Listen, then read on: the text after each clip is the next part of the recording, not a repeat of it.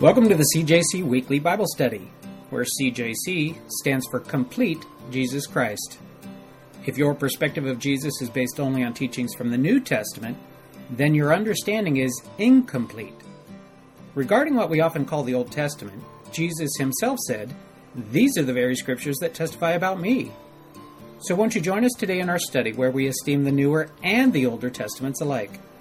I'm your host, Jeff Smith, and currently we're working our way verse by verse through the first book of the Bible, Genesis.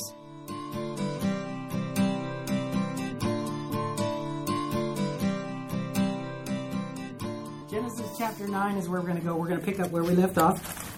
What we're going to be talking about today is pretty important in understanding the way that God deals with mankind. And so we're going to run across a word today that we haven't seen yet. And so it gives us another chance to kind of dive and follow that and see where it might go.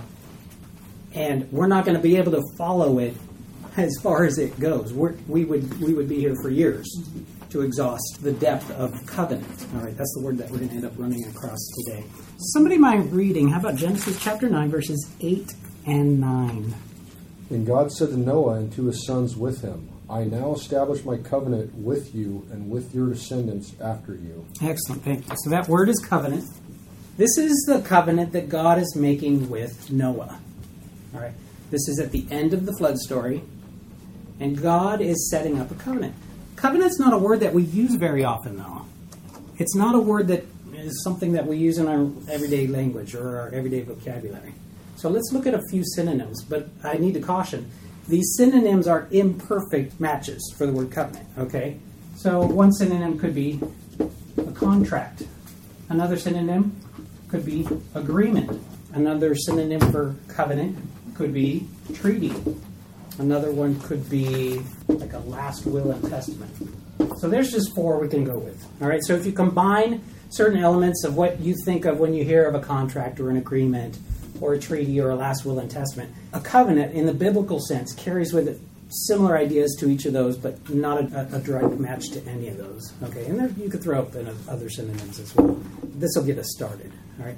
Typically in the Bible, when you find a covenant, it's a word that shows up a lot. You find it between one person and another person.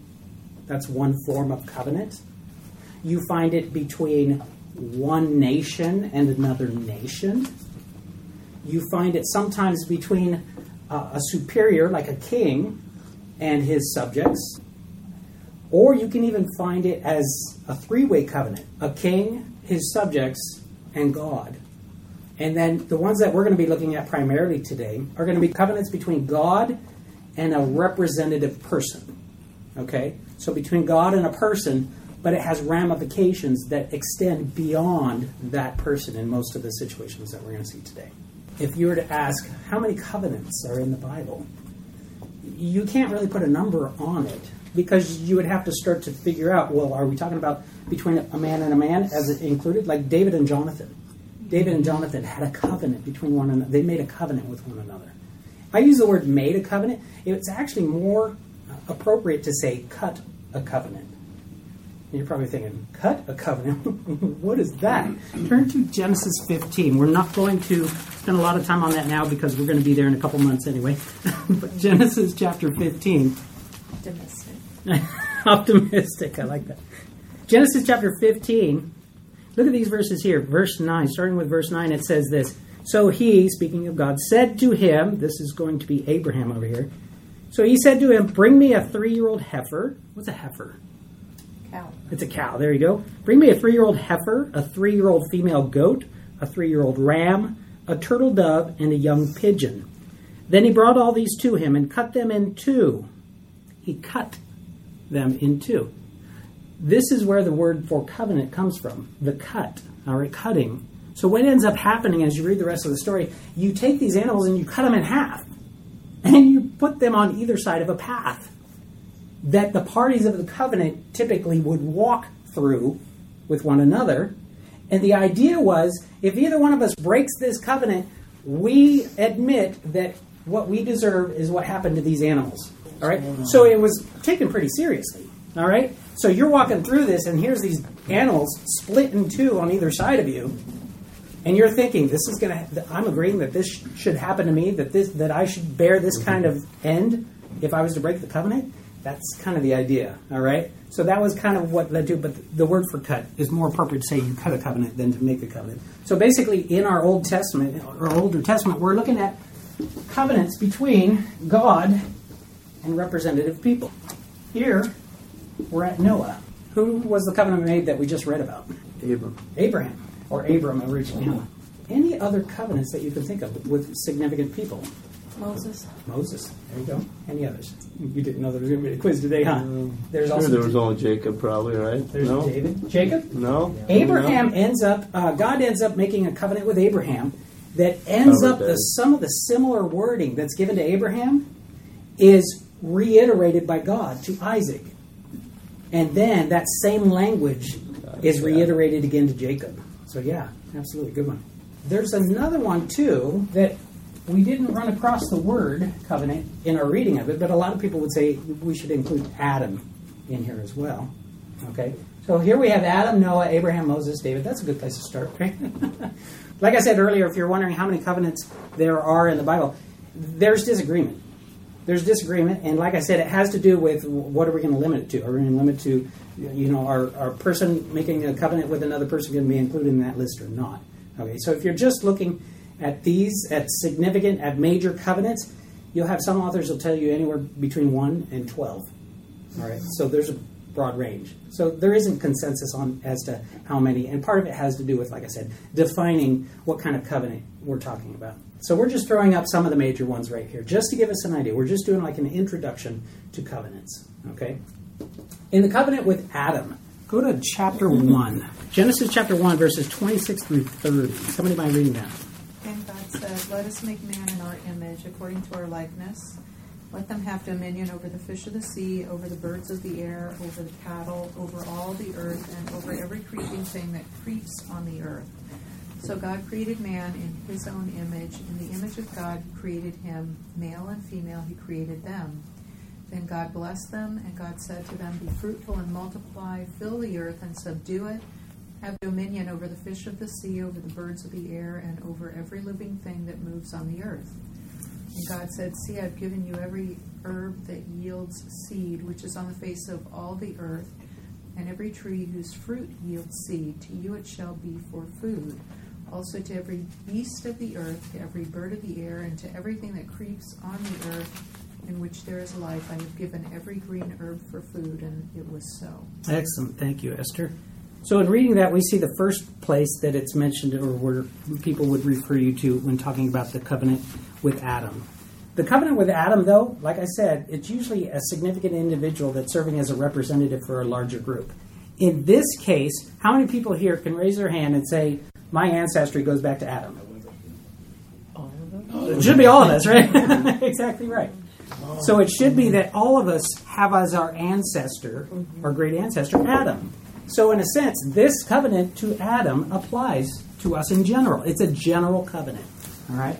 All right. Question. Yes, please. So, covenant as opposed to promise. Promise is just something that's done without another part to it, but covenant means they're doing something if you're doing something. Excellent Or question. 2 parts, right? Excellent question. The word promise we could have added to that list of synonyms. And in fact, Paul in Galatians uses the word promise somewhat interchangeably in talking about the covenant. In fact, he uses the word promise there more than he uses the word covenant. So that word you could actually include on the list. Now, as far as other terms of the covenant, yes, there are typically terms, and Bianca's, I think, bringing that up as well. Usually with the covenant, there was usually this idea that both parties would bring something to the table. That both parties would bring to the table, this is what I'm pledging, this is what I'm agreeing to, this is what I'm giving up, this is what I'm obligating myself for, okay, in most of them. There are some, though, that don't have that element. There are some of these covenants where it's one party saying, I will do everything I say I'm going to do, and you don't have to actually behave in a certain way. You can't actually end up violating it and therefore release me. Kind of weird, huh? That would be an unconditional covenant. So, as we're going to see, when God makes an unconditional covenant, he says, it doesn't matter how you behave, I'm going to follow through on what I say I'm going to do. And we actually are all beneficiaries of his willingness to step into a covenant like that. Does that kind of answer your question, or was your question something different? Like, the covenant would be two parts. You do this and he does this. And if you don't do this, you don't get that. But then a promise to me would be just like, it's one-sided. It is kind of more of a one-sided thing. Yeah. You could have two parties in a covenant that are making promises to one another. For example, the covenant that was between Jacob and Laban. All right. They were not on good terms. All right. But they end up making a covenant, and it's basically, we're both agreeing that you're going to stay over there and I'm going to stay over here, and we're not going to bother each other anymore. So they're making promises to one another in that sense. Whereas sometimes we'll run across covenants where God says, I promise this, and I'm not even expecting, nothing on your part. You can fail, you can follow through, I'm still going to follow through on my end. Yes? I kind of have a question on that, because as you're talking about it, I was thinking about the Exodus, and God says, I'm going to do this, I'm going to do this, I'm going to do this, before they ever get to Sinai, but I've never heard that discussed as like a covenant. Okay. I mean, would you consider that? Typically, the covenants are more formalized. Mm-hmm. God does make lots of promises where if we were to include, every time he says, I promise to do something, if we were to include that as a covenant, we'd just be overwhelmed in talking about covenants. There would just be too many. But yeah, God is a promise-making, promise-keeping God. And because he is that, we get to benefit from it. We owe our salvation to a promise-making, promise-keeping God. If it was based on anything less than that, if it had anything to do with our righteousness, we're done. If God says, I want you to be good just one day in your whole life, we'd still fail. But he says, you know what? I got this. I got this. He makes his promises and he keeps them.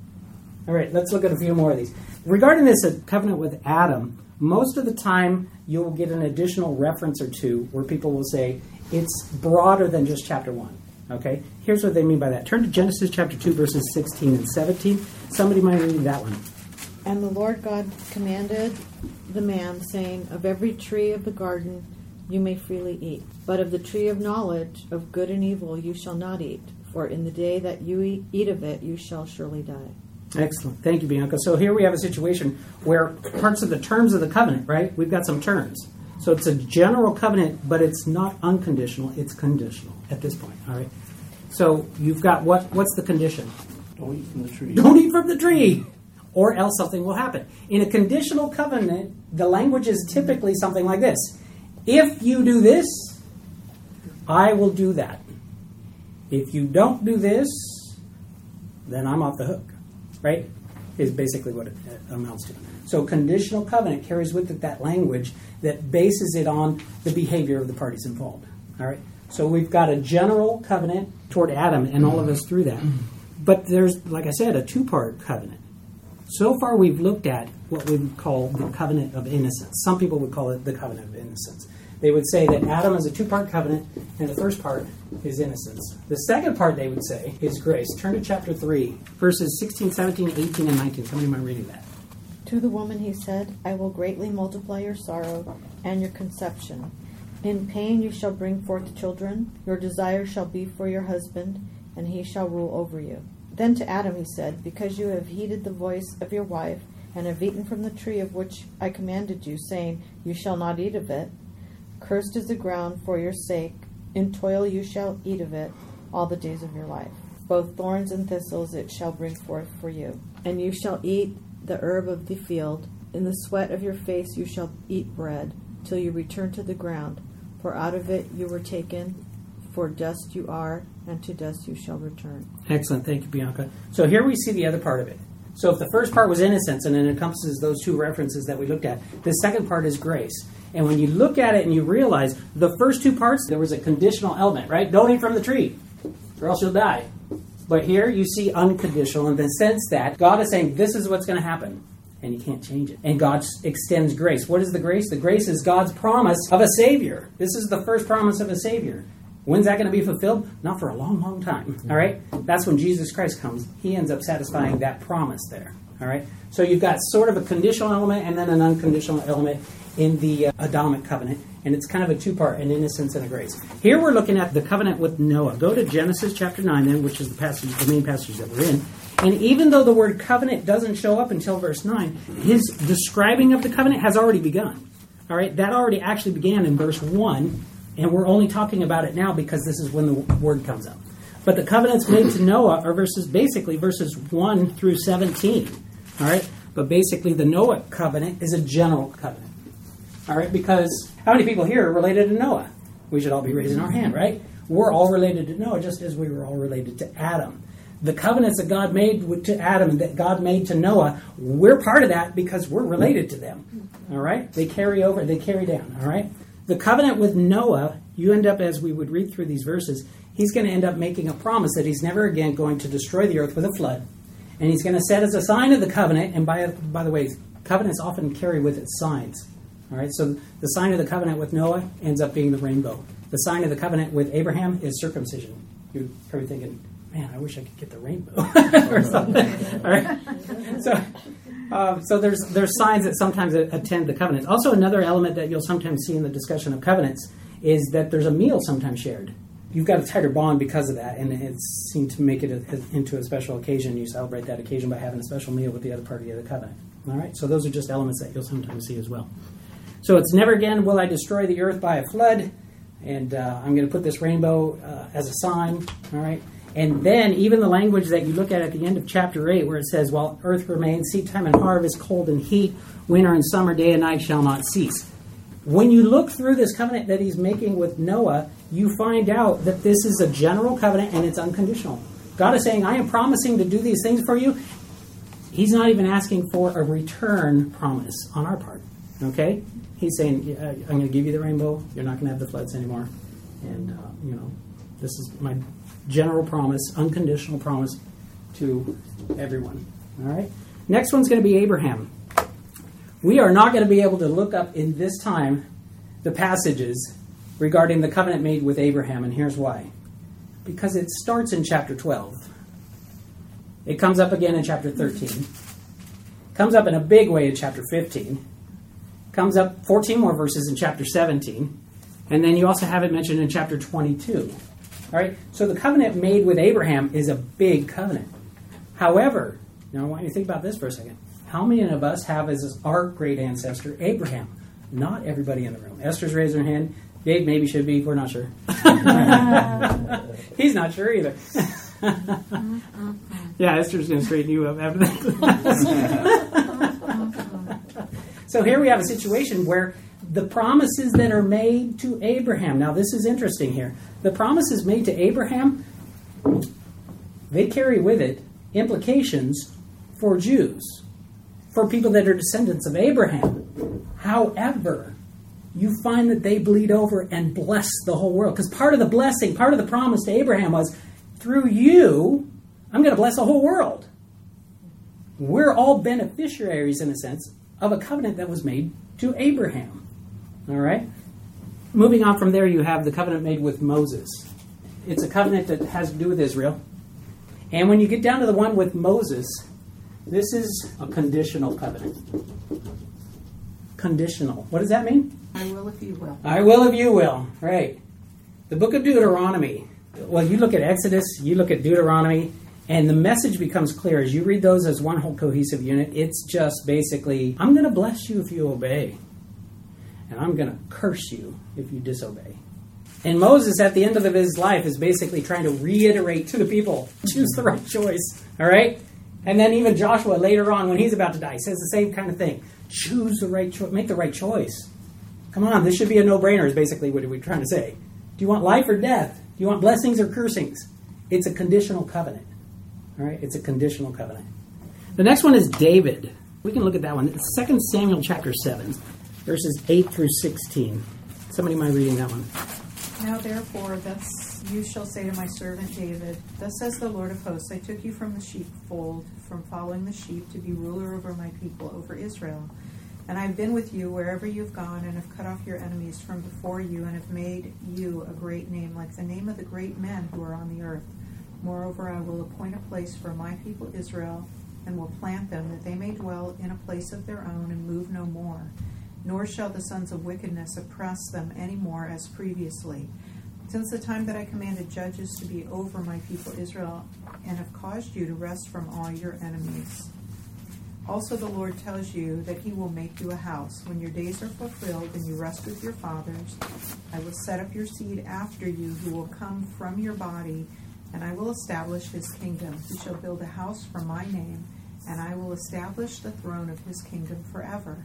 I will be his father, and he shall be my son. If he commits iniquity, I will chasten him with the rod of men, with the blows of the sons of men.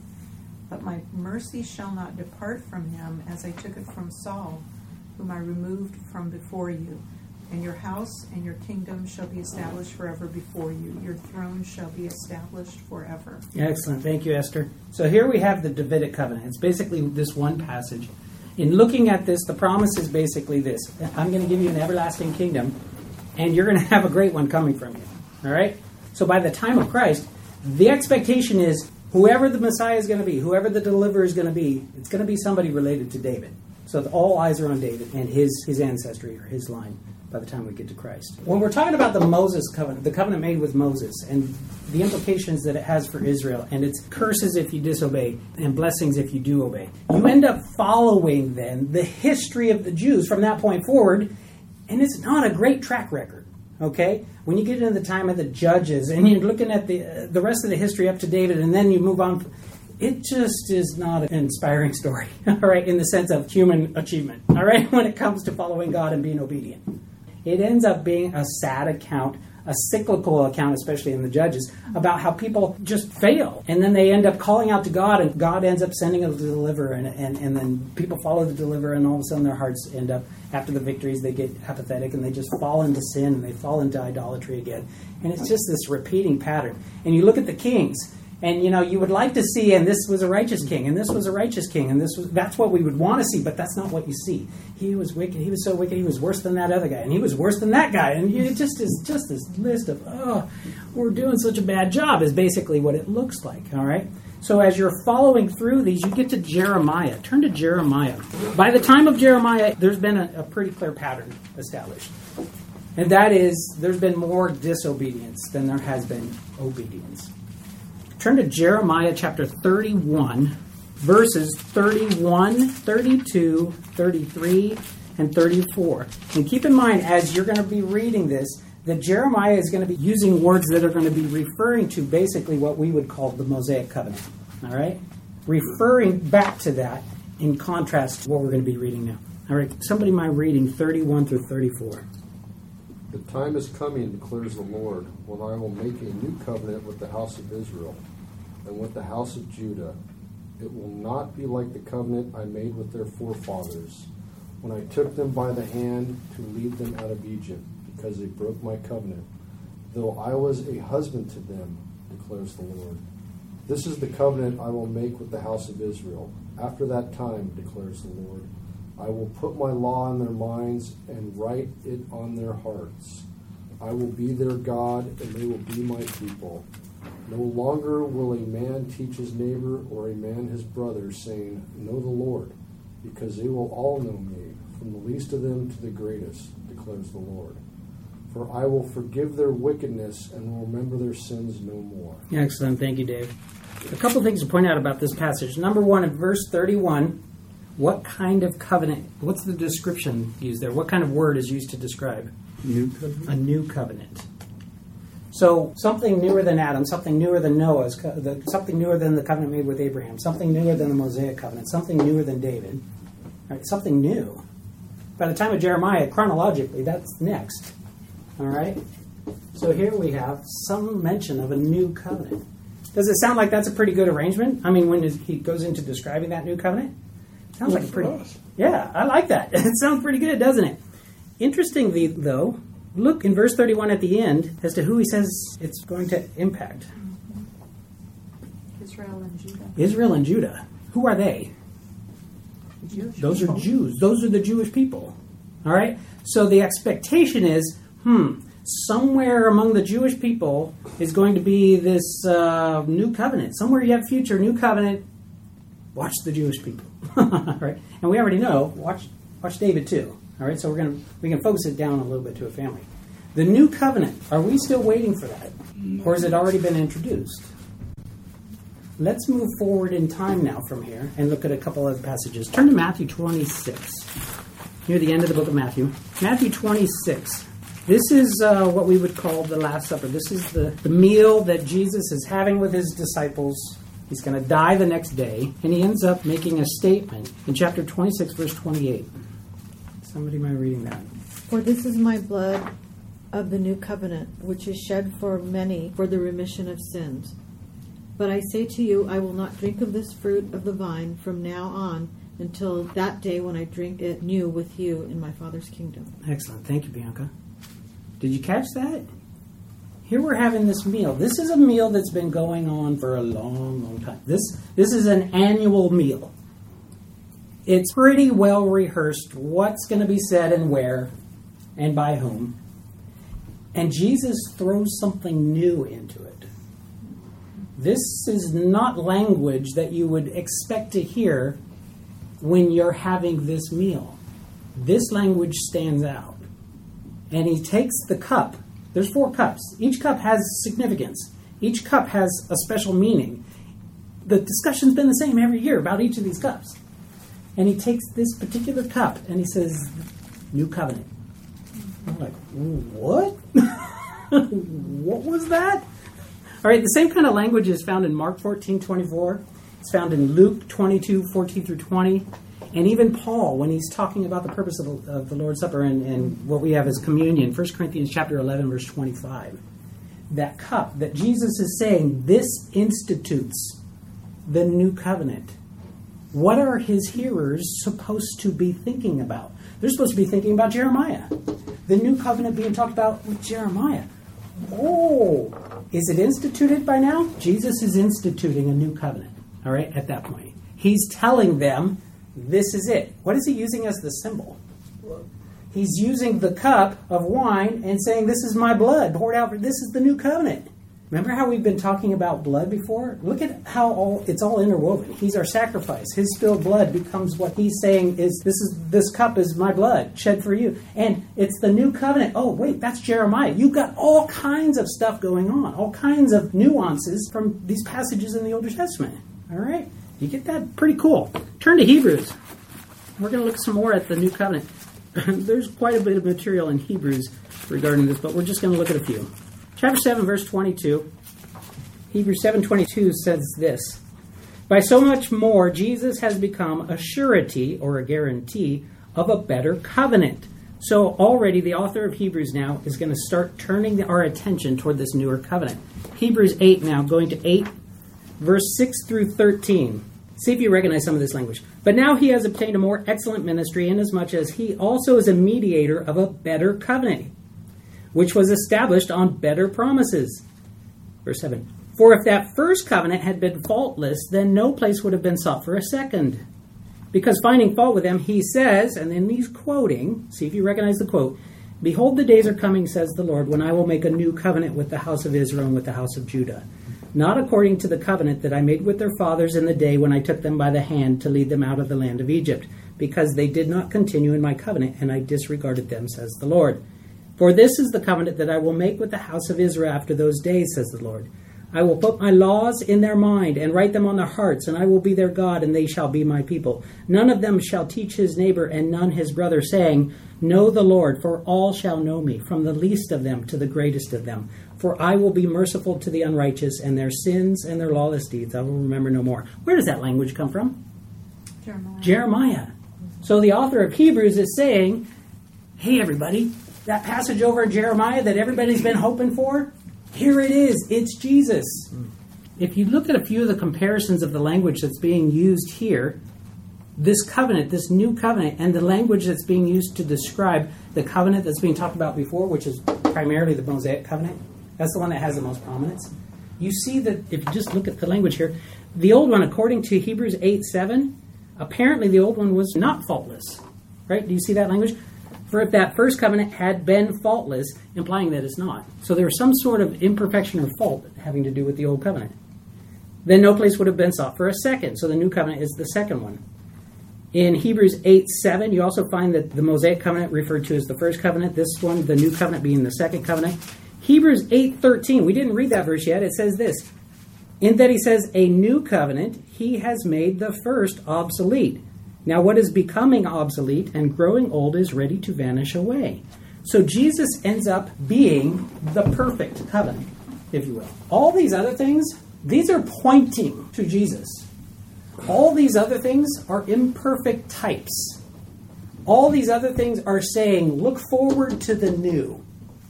And when you get to the new, when you get to Jesus, you find out he satisfies all of it. He's the perfect covenant. All right? The terms of this covenant have ramifications for all of us. Even though it says Israel and Judah, we end up finding from the language of Paul in Galatians that it's all-encompassing, Jew or Gentile. So the language starts with Israel and gets bigger. And fortunately for us, if you're not a Jew, it includes now the opportunity for you to enter into a covenant with God, because it's been broadened to include Gentiles as well as Jews. So he ends up instituting a new covenant, and in him, it's a perfect covenant. It's faultless. It supersedes or is superior to anything that ever came before, because all those things we're doing were being a placeholder for him to be the fulfillment. Pretty exciting. All right, so that's our introduction to covenants. Go back to Genesis then, chapter 9, and we'll read the words that have to do with this Mosaic covenant. Genesis 9, and we start with 8 and 9. We'll go ahead and read those again. Then God spoke to Noah and his sons with him, saying, and as for me, behold, I establish my covenant with you and with your descendants after you. Here's something neat in verse 10. And with every living creature that is with you, the birds, the cattle, every beast on the earth with you, of all that go out of the ark, every beast of the earth. His covenant that he's making with Noah is bigger than people. It includes the animals as well. I just think that's cool. All right. Verse 11. Thus I establish my covenant with you. Never again shall all flesh be cut off by the waters of the flood. Never again shall there be a flood to destroy the earth. And God said, this is the sign of the covenant which I make between me and you and every living creature that is with you for perpetual generations. I set my rainbow in the cloud, and it shall be for the sign of the covenant between me and the earth. It shall be when I bring a cloud over the earth that the rainbow shall be seen in the cloud, and I will remember my covenant which is between me and you and every living creature of all flesh. The water shall never again become a flood to destroy all flesh. The rainbow shall be in the cloud, and I will look on it and remember the everlasting covenant between God and every living creature of all flesh that is on the earth. And God said to Noah, this is the sign of the covenant which I have established between me and all flesh that is on the earth. So the covenant carries over. It's still current today. Unlike contracts that we would see in a business transaction, typically they would have an expiration date. Typically covenants didn't. And in this case, this covenant still applies. The covenant applies to all mankind, and we're beneficiaries of the covenant. And it's that the earth never again be destroyed by a flood. Do we know that the earth will be destroyed again? It will be by fire. All right, Peter tells us it will be destroyed again by fire. One of the implications that we find here, that one of the things that's implied, is that God judges sin. He can judge sin, and he will judge sin. That hasn't changed. He still judges sin. But he's never again going to destroy the earth again by a flood. All right? And then the rainbow serves as a sign. All right, let's go ahead and close in prayer. Heavenly Father, we thank you, Lord, for this opportunity to spend some time in your word. We thank you, Lord, for giving for us some glimpses as to how you deal with people. And we look at these covenants that you've made with significant people over time, serving as representatives of larger groups. And we find, Lord, that all of us are beneficiaries of the new covenant. Thank you, God, for doing that for us. An unconditional covenant that's not based on our actions, because if it was based on our actions, we would have already failed. We deserve to be like those animals on either side of the path cut in two. But because you decided to make this one a covenant that's unconditional, Lord, you made a way for us that we don't deserve. Thank you. Thank you for your love. In Jesus' name, amen. Amen. All right. Thank you, Jeff. You bet. Have a good week.